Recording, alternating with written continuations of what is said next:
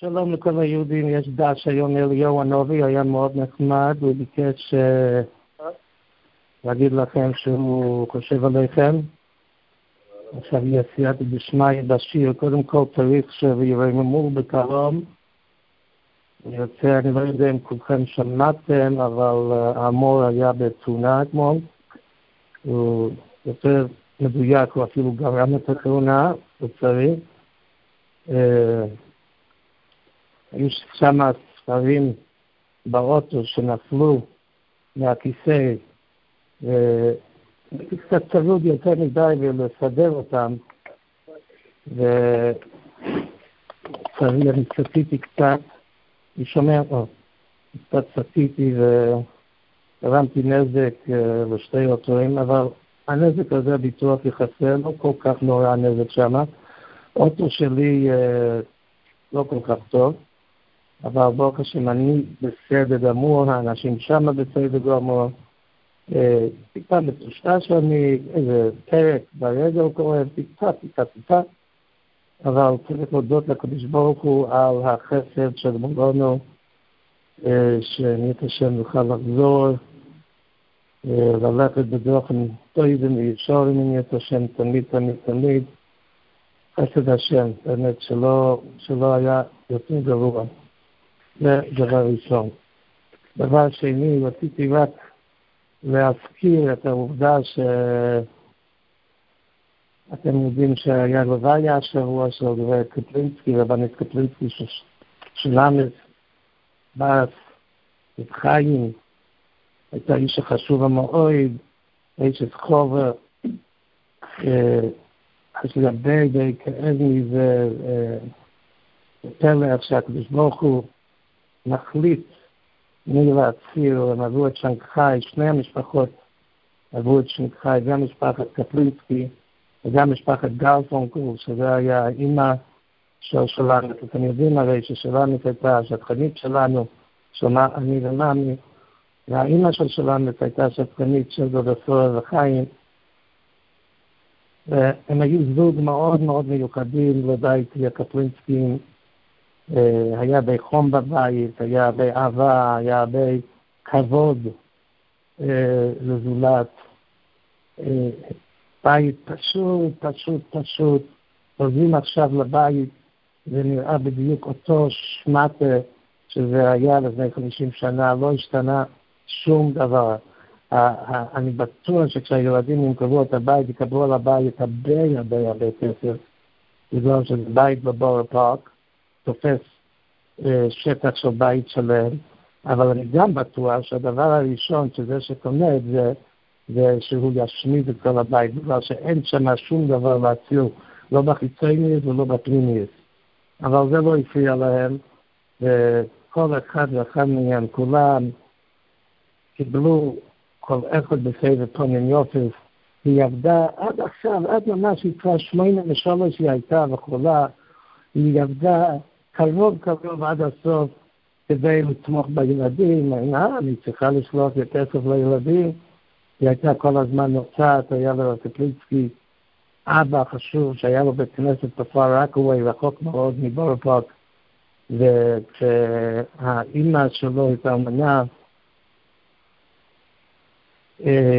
קפלינסקי לקח עול, זאת אומרת כל האחים לקחו עול, אבל הוא במיוחד, הוא לקח את העול של הבית כנסת, זאת אומרת לבוא לשבת, אפילו שהבית כנסת היה בית כנסת קטנצ'יק בכל שום עניין, אבל לא רצו שהאלמונה תרגיש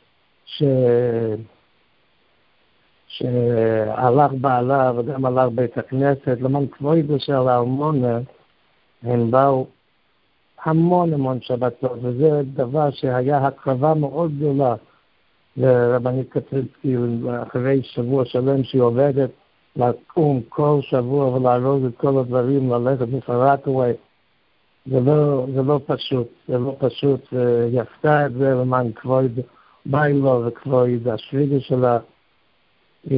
כל אומלל, הם קרבו כל אומלל. אני יכול להגיד לכם שאני שמעתי שבשנים שבובי הייתה לפני הגירושים, אני חושב במיוחד לפני הגירושים, יכול להיות אולי אחרי הגירושים, היא הייתה מתייעצת ושואלת ומדברת, כידוע, כן? הוא אמר לי שהוא היה מדבר איתה לילה, בשעות שהן לא שעות, והוא תמיד היה נרדם בטלפון. והיא הייתה מדברת, היא לא ידעה שהוא נרדם, אבל הוא בעצם נרדם. זאת אומרת, כל ארמון, כל ניצח, כל יוסם, פתח את הלב בצורה לא רגילה, ואפילו תלמידים רגילים כמוני ואחרים, שמי שמכיר פה משפחת בילנפלד, שנבח הידיד שלי שנפטר לפני קצת זמן, ואייזן וכולם, הילדים, אפילו הילדים שלו, אני חושב, לא יכולים להבין איזה השפעה היה לו, ומה, ואפילו הבחורים שהגיעו לנווה ציון, שאני פגשתי שהיו בטוב ודעת, כל אחד ואחד אהב את אותו לא היו טיימס עליו. ומה אני אגיד לכם, כואב לי מאוד וחסר לי. הקדוש ברוך הוא יהיה השם, ישפיע עליי, יש מישהו שפה לא שקט. יש עם תינוק. הקדוש ברוך הוא ישפיע עליי, אני את השם, מלכן וישכינו, אני את השם, ויזכו וגם עדן, אני את השם, וימליצו עלינו טוב, אני את השם. טוב, אז אנחנו נתחיל עם דבר פיקנטי היום, דבר פיקנטי מאוד. זה מעניין איך כמה המפורשים מדברים השבוע לפרק הראשון של פרשת אחרי, זה בלי פרופורציה. הנושא של נודו ואביהו, כאילו, מה חסר לדבר נודו ואביהו בשמיני, אבל לא יודע, יש המון דיבורים. אבל אני אגיד לכם משהו שלא הייתם מגיעים אליו לבד. אני אגיד לכם משהו שמישהו ציין לי אתמול בשאר הגלגולים.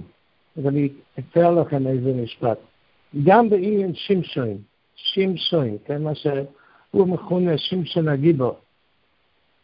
אמר לי מוירי ז"ל, ככה רב חיים ויטל אומר שהאריז"ל אמר לו, שכשכתוב בפוסק בספר שופטים, וישלח השם את ירובל ועז בדון, ואומר חז"ל בדון זה שמשון, זה אופי מדון. שמשון הוא מגיע הרי משבט דון, קצת מרומז, בברוכר במיוחד לתוליית אבינו, אז הוא מסביר עכשיו, מה זה בדון ושמשון.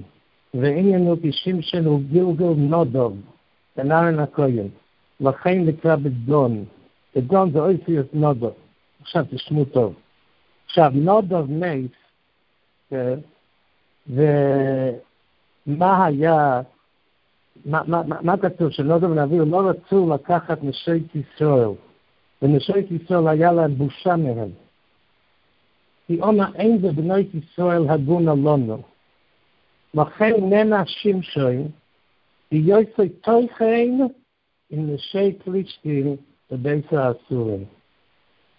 כל המפולה שלו היה גם על ידי נושם נוכריות, והוא תחן עם נשי פלישתים בבית האסורים, איזה בזוין, כן?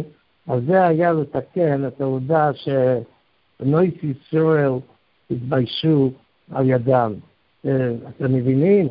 פשוט ששמשון היה נוזל מן הבטן, בגלל שהם היו צריכים, הוא היה צריך לתקן מה שבנויה נכנסו שטויי יין לקודש. אז זה משהו פיקנטי, נתחיל את השיעור שיהיה קצת מעניין, אנחנו לא רוצים חס ושלום שתשתעממו. עכשיו עוד דבר, שאני לא יודע אם הגעתם לזה פעם, אני דווקא הגעתי לזה לבד. יש משנה יש ברייצה בעובר נופל. על המשנה של לעשות סיוג לתויר. אז הוא אומר, איזה סיוג שעושה מוישה רבינו לדבור. מוישה רבינו עשה סיוגים גם. אז הוא מבין שהשלוש דבורים שמוישה רבינו עשה מדי טוב, והקדוש ברוך הוא הסכים על יודוי, כל שלושת הדבורים האלו היו בבחינת סיוג לתויר. דהיינו, כשמוישה רבינו חויצת ילכת מדי טוב, כשמוישה רבינו שובר את הלוחי, וכשמוישה רבינו פירש מן האישו. כל הדברים האלו היו בגדר יוד. וחוץ מזה מובא במדרש מובא בדיוק כמו שזה כתוב בגמרא אצלנו במסכת שבת, עם הפסוקים ועם הלימודים, אבל יש משהו פה שכתוב דבר רביעי. וזה זה מעניין מאוד שהאופן רב נוסן הזה לא הכי מפורסם, אני לא כל כך שומע שאנשים מדברים על זה, מדברים על הנושא אולי, אבל לא מדברים על האופן רב נוסן. כתוב באופן רב נוסן דבר כזה.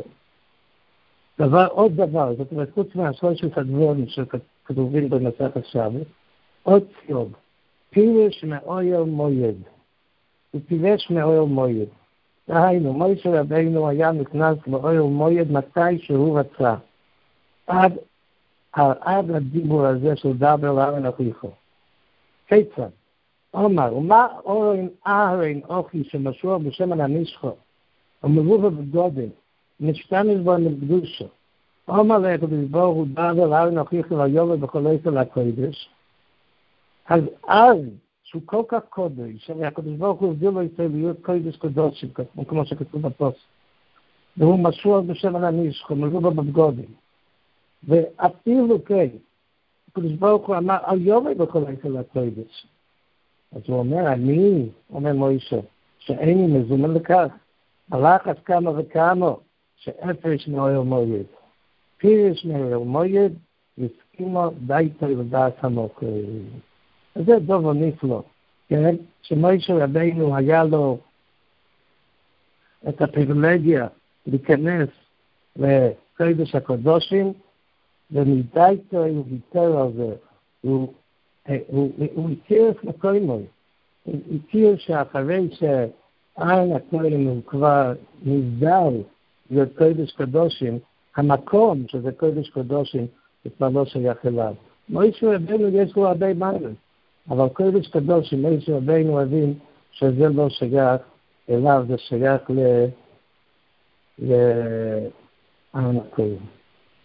עכשיו, על זה בזויף יובר אהרן על הקודש, אני מתאר לעצמי שרובכם, חלק מכם יודעים את זה, אבל בכל אופן אנחנו נחזור על מה שמבוא במשך חוכמה, וגם בספר כתב וקבולה, מעניין ששניהם עושים מזה עסק גדול, מביאים את דברי הגויים, שדברי הגויים מחדש, שארן הכהן היה לו זכות להיכנס לקודש הקדושים מתי שהוא רצה. כן? רק אם הוא רוצה להיכנס לקודש הקדושים, הוא יכול מתי שהוא רוצה, לא רק ביום כיפור, אבל הוא צריך תמיד לעשות את זה בזריק יום וירן על הקודש בפער בין בוקר לחטא ישראל יום. עם הסדר של קצוירס וכו' וכו', זה הסדר שהוא חייב לעשות כדי להיכנס לקודש הקדושים. אז זה שתי נגועים. עכשיו, מה הביאו בדובר? אז על זה יש משך חוכמה. שהמשך חוכמה אומר שמכיוון שכל הסיבה שצריך להיכנס בצורה כזאת, זה בגלל שאנחנו יודעים כי בענן הקצויר, צריך להיכנס עם הענן, כי בענן אירוע אלה כפויר. אז אומר משך חוכמה, הוא מביא את הסבורנו, שאומר שמכיוון שהיה ענן במשכן כל הבאים שלו. היה ענן שומר למשכן יום ולילה. לכן אומר הסבורנו דבר נפלא, שאם אנחנו נסתכל בפרשת הקטוירס ובפרשת המנוירו שנמצאת בפרשת השבוע בעוד שבוע, בפרשת אמור, אחרי פרשת המוידים, שם כתוב שארן יעשה את הדלוקת הנעיס. למה ארן צריך לעשות את הדלוקת הנעיס? הכהנים האחרים לא יכולים. אז הם אומרים, בגלל שמכיוון שמודעית המקום הזה היה כמו יום כיפור. זה היה יום כיפור ב-40 שנה, מצד הקדושה של יום מועד. אז זה כמו שביום כיפור, הכהן גודל, כל עבודת היום זה על ידי הכהן גודל, אז גם פה הכהן היא זה שהדליק את הנעיס, והציב את הנעיס, ועשה את הקטורת גם בקודש. והוא מסביר על פי זה, יש פוסק קשה, כתוב בספר בסוף תצב וכתוב וכיתר ארן על קרנוי צדחת פשונו, על מזבח הקציר. אז הוא מסביר הכוונה שהוא מחויב לכל הפוכת תחת פשונו. אבל יכול להיות שהיו עוד מקרים שארן הכהן היה נכנס, וגם כן היה שם דם על הקרנוי את המזבח הקציר. ועוד דבר מאוד מאוד, אז הוא טוען עוד כמה דברים, עוד כמה נקודות. הוא אומר שכל המהלך הזה של הקורבנות האלו שהיו צריכים להביא ליום כיפור, זה היה בגלל, הרבה מהם היו בגלל צומת מקדוש וקדושים. והיום שבו סטייב לא אכלו בני ישראל תמיד בו, הם היו כל מה שהם רצו לאכול בוקר, הם היו צריכים ללכת להקריב שלומים. אז במילא היה יותר הזדמנויות של צומת מקדוש וקדושים, ולכן ייתכן שארן היה רוצה לעבור את הסדרה הזו של קורבנות.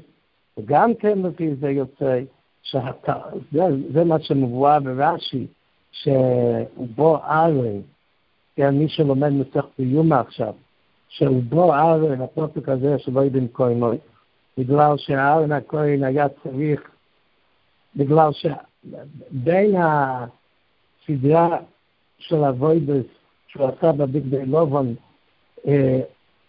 אחרי הספשטות של הגודל הראשון, אחר כך היה, זאת אומרת, הוא עשה עבודה בבגדי זוב, אז הוא לובש בגדי לובן, נכנס לקדוש הקדושים, משאיר שם את המחתו. אז הוא יוצא והוא עושה חלק מהקורבנות של מוסף, ואז הוא נכנס בחזרה.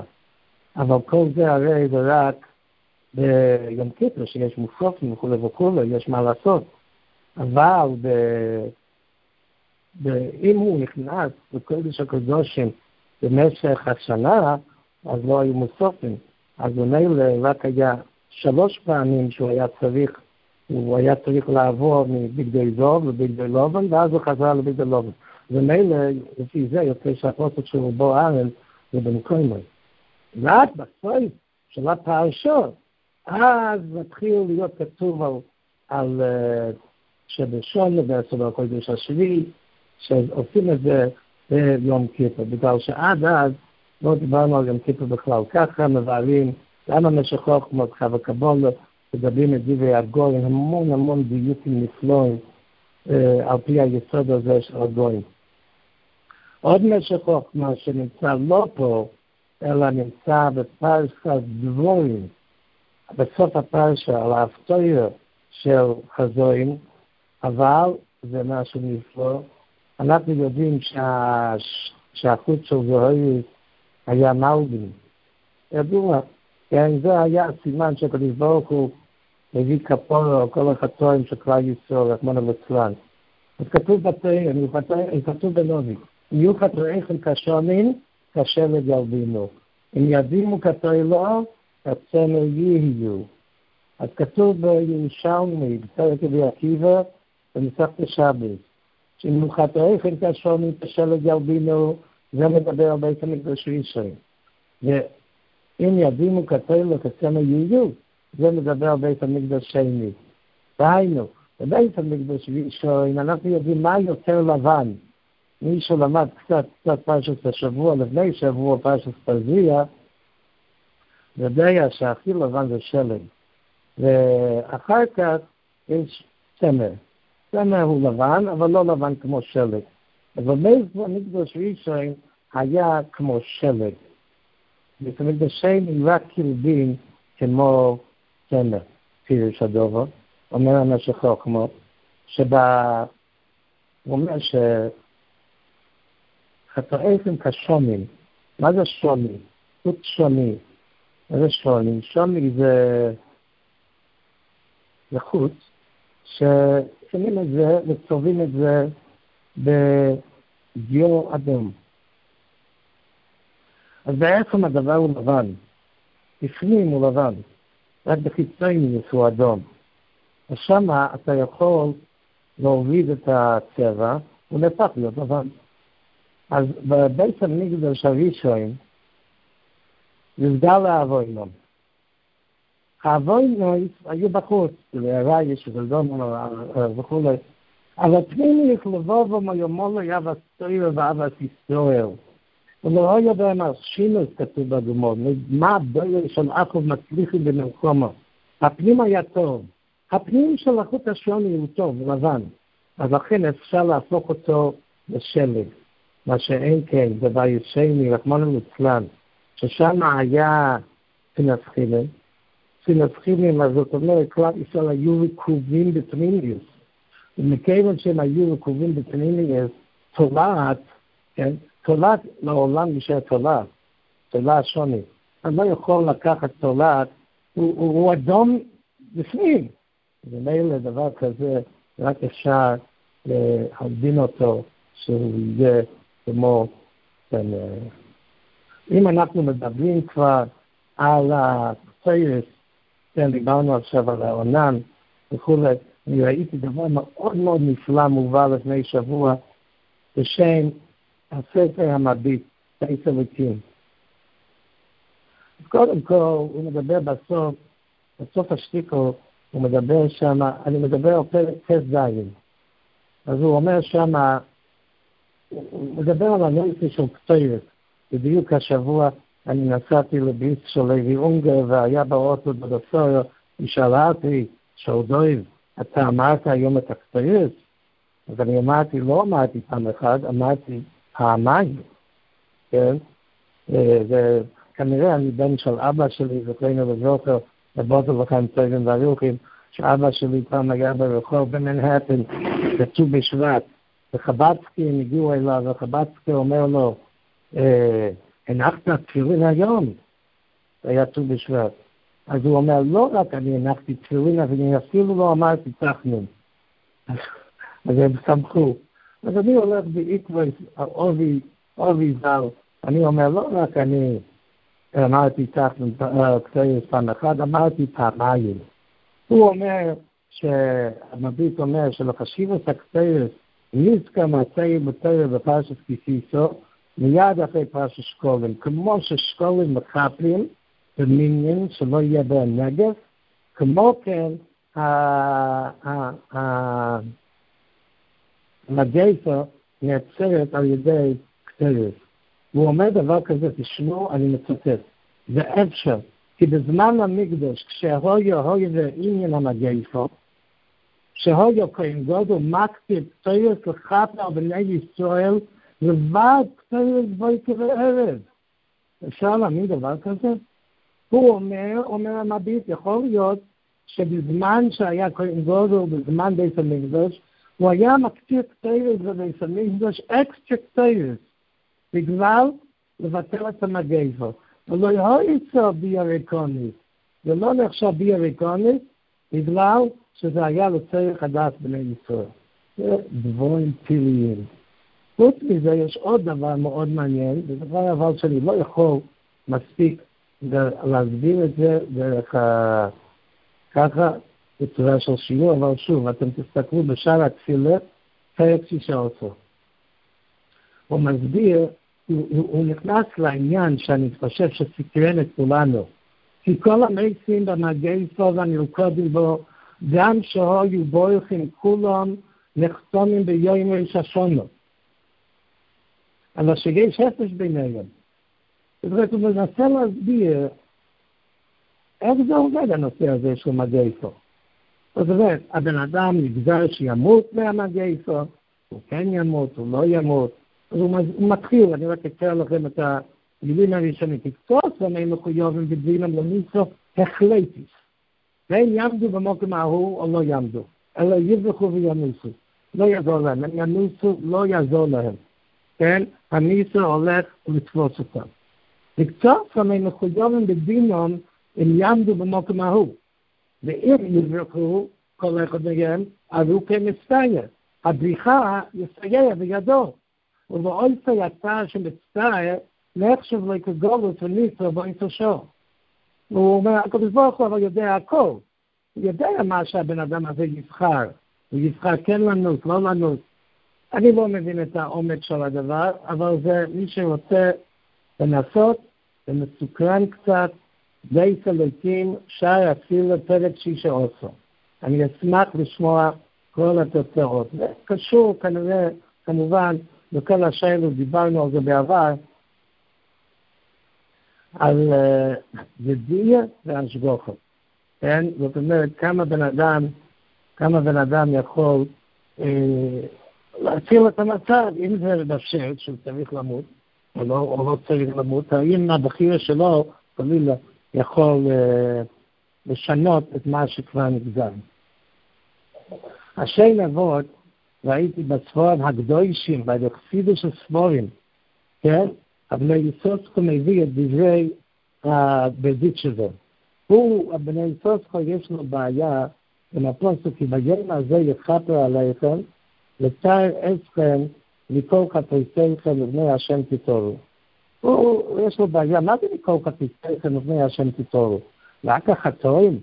הקדוש ברוך הוא רק עוזר לנו עם החטאים. החטאים האלה שגוגות, כן? ומים המזידים, ומים הדברים חולו אפילו מרידי.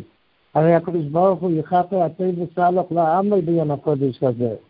כן? אנחנו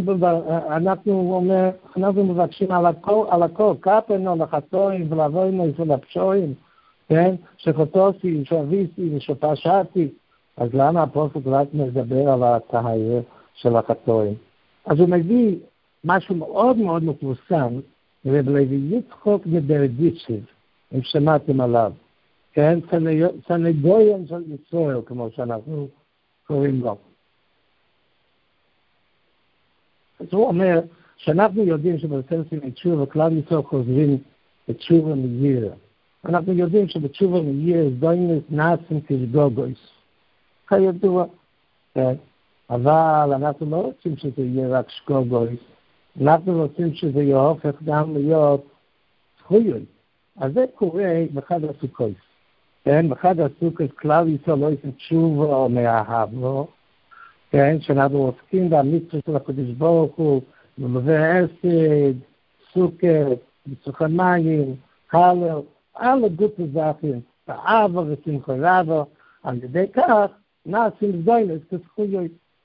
אז הוא אומר, זה הפשט שיום הראשון של סוכות נקרא ראשון לחשבון אבונו. מה זה ראשון לחשבון אבונו? זה עמוד מנומן. ראשון לחשבון אבונו, כן? אז הפשט הפשט, מה שכולם מבינים, זה ש4 ימים אנחנו לא יודעים, לא בודקים לנו את העבר, זה קצת מחודש הדבר הזה. כן, לחשוב שאנחנו יכולים 4 ימים לעשות מה שפסקר, זהו, אומר בדיוק שזה לא, זה לא הפשט. יום הראשון של סוכות, וראשון לחשבון אבונו, שבאותו יום אנחנו מתחילים לספור את כל העבר שיש לנו, ולהפוך אותם למצווה. בגלל לקחתם לכם ביום הראשון, אנחנו מקיימים מצוות ושמחה ובאהבה, אז כל העבר שלנו נהפכים להיות זכוסים.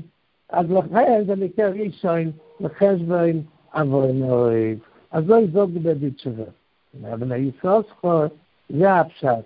כי ביום הזה יכפר עליכם. הקדוש ברוך הוא מכפר עליכם. מה זה הוא מכפר? הוא לוקח את כל הלכלוך מהעבירות הגסות, הוא הופך אותם מזדוינויס לשגוגויס, כן? אבל אחר כך זה יתאר, כן?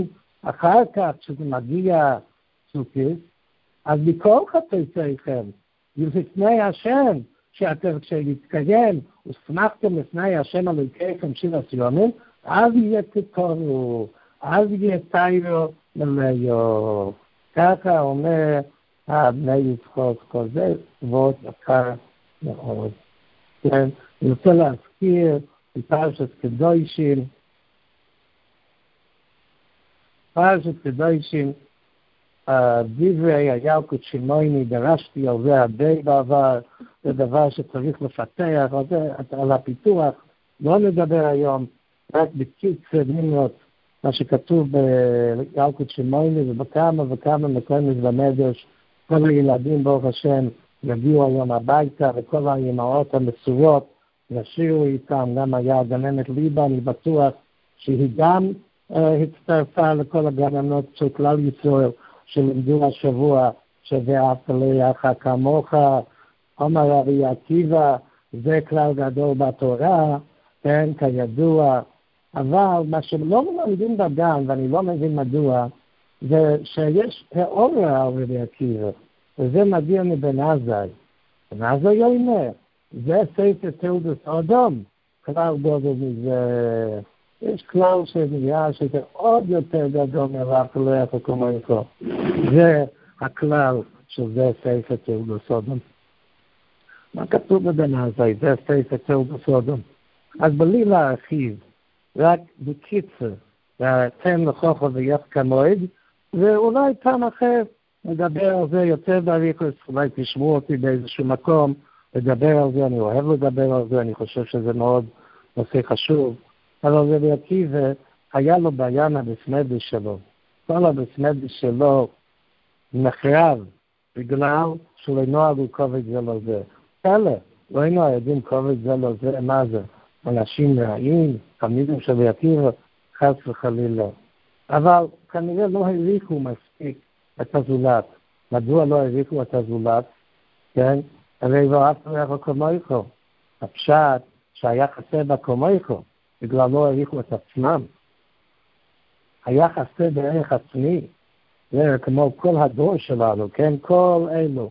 שהצד השובר, שכל הילדים, אני לא יודע, כולם שואלים אותי, למה יודעים מהדרך? למה יש כל כך הרבה נושרים? כן? אני לא יודע תשובה לדבר הזה. כל זה העוני מצד אחד והעשיות מצד שני. הפינוק מצד אחד והקושי מצד שני. אבל דבר אחד אני יודע, שברגע שבן אדם לא נמצא במצב טוב, שם חסר לו ביטחון עצמי, חסר לו בזה סקר תולדות אדם. אדם צריך להעריך מישהו. כשהוא מעריך מישהו בעצמו, אז רק אפשר לגשת לכלל של רבי עקיבא. כך אומר לו בן עזאי, רבי עקיבא, הכלל שלך לא עבד, זה לא יציל את הבסמדיש שלך. אתה רוצה לצול את הבסמדיש, תתחיל מזה סקר תולדות אדם. וזה בעצם כל עניונו של ספיר צורים, אנחנו מתחילים עם מנחס האוימר, שזה מחוברינו סוערים.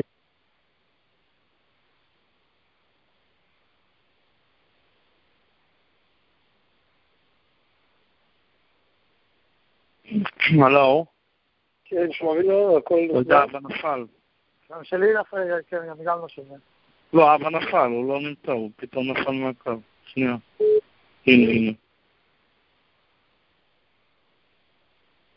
כן. ואנחנו מגיעים, ואנחנו עוברים את כל הספיר הצורים, ואנחנו מגיעים לריקת המנחה הקדוש של השם. אין תאריך לשבועס. כן, שבועס יכול להיות בהי סיבן ווב סיבן זין סיבן. מה זה עיצומי של יום של שבועס? ריקת המנחה הקדוש של השם, זה המייכל חיטו, שאנחנו מביאים בשבועס, שזה מייכל אודום. זה העבודה שלנו בימים האלו, להיות אודום. ויש ממר של רבי עקיבא בפרקיורוס, חביב אודום שניזו בסלם, חביבים ישראל שנקראו בונים למוקרים, אז חביבים ישראל שניתנו להם כלי חמדו. זה העבודה שלנו בימים האלו, כמה שיותר להצטרף לפרשה הזו של זה ספר תולדות אדם. ואז אם אנחנו טוב, כן, נרדיר בעצמנו את כל הנושא הזה של זה ספר תולדות אדם, אנחנו נוכל להתקדם הלאה לבאהבתו, ריחו כמויכו, ובוטן שבת לכל יקיריי, רגע בן שלו.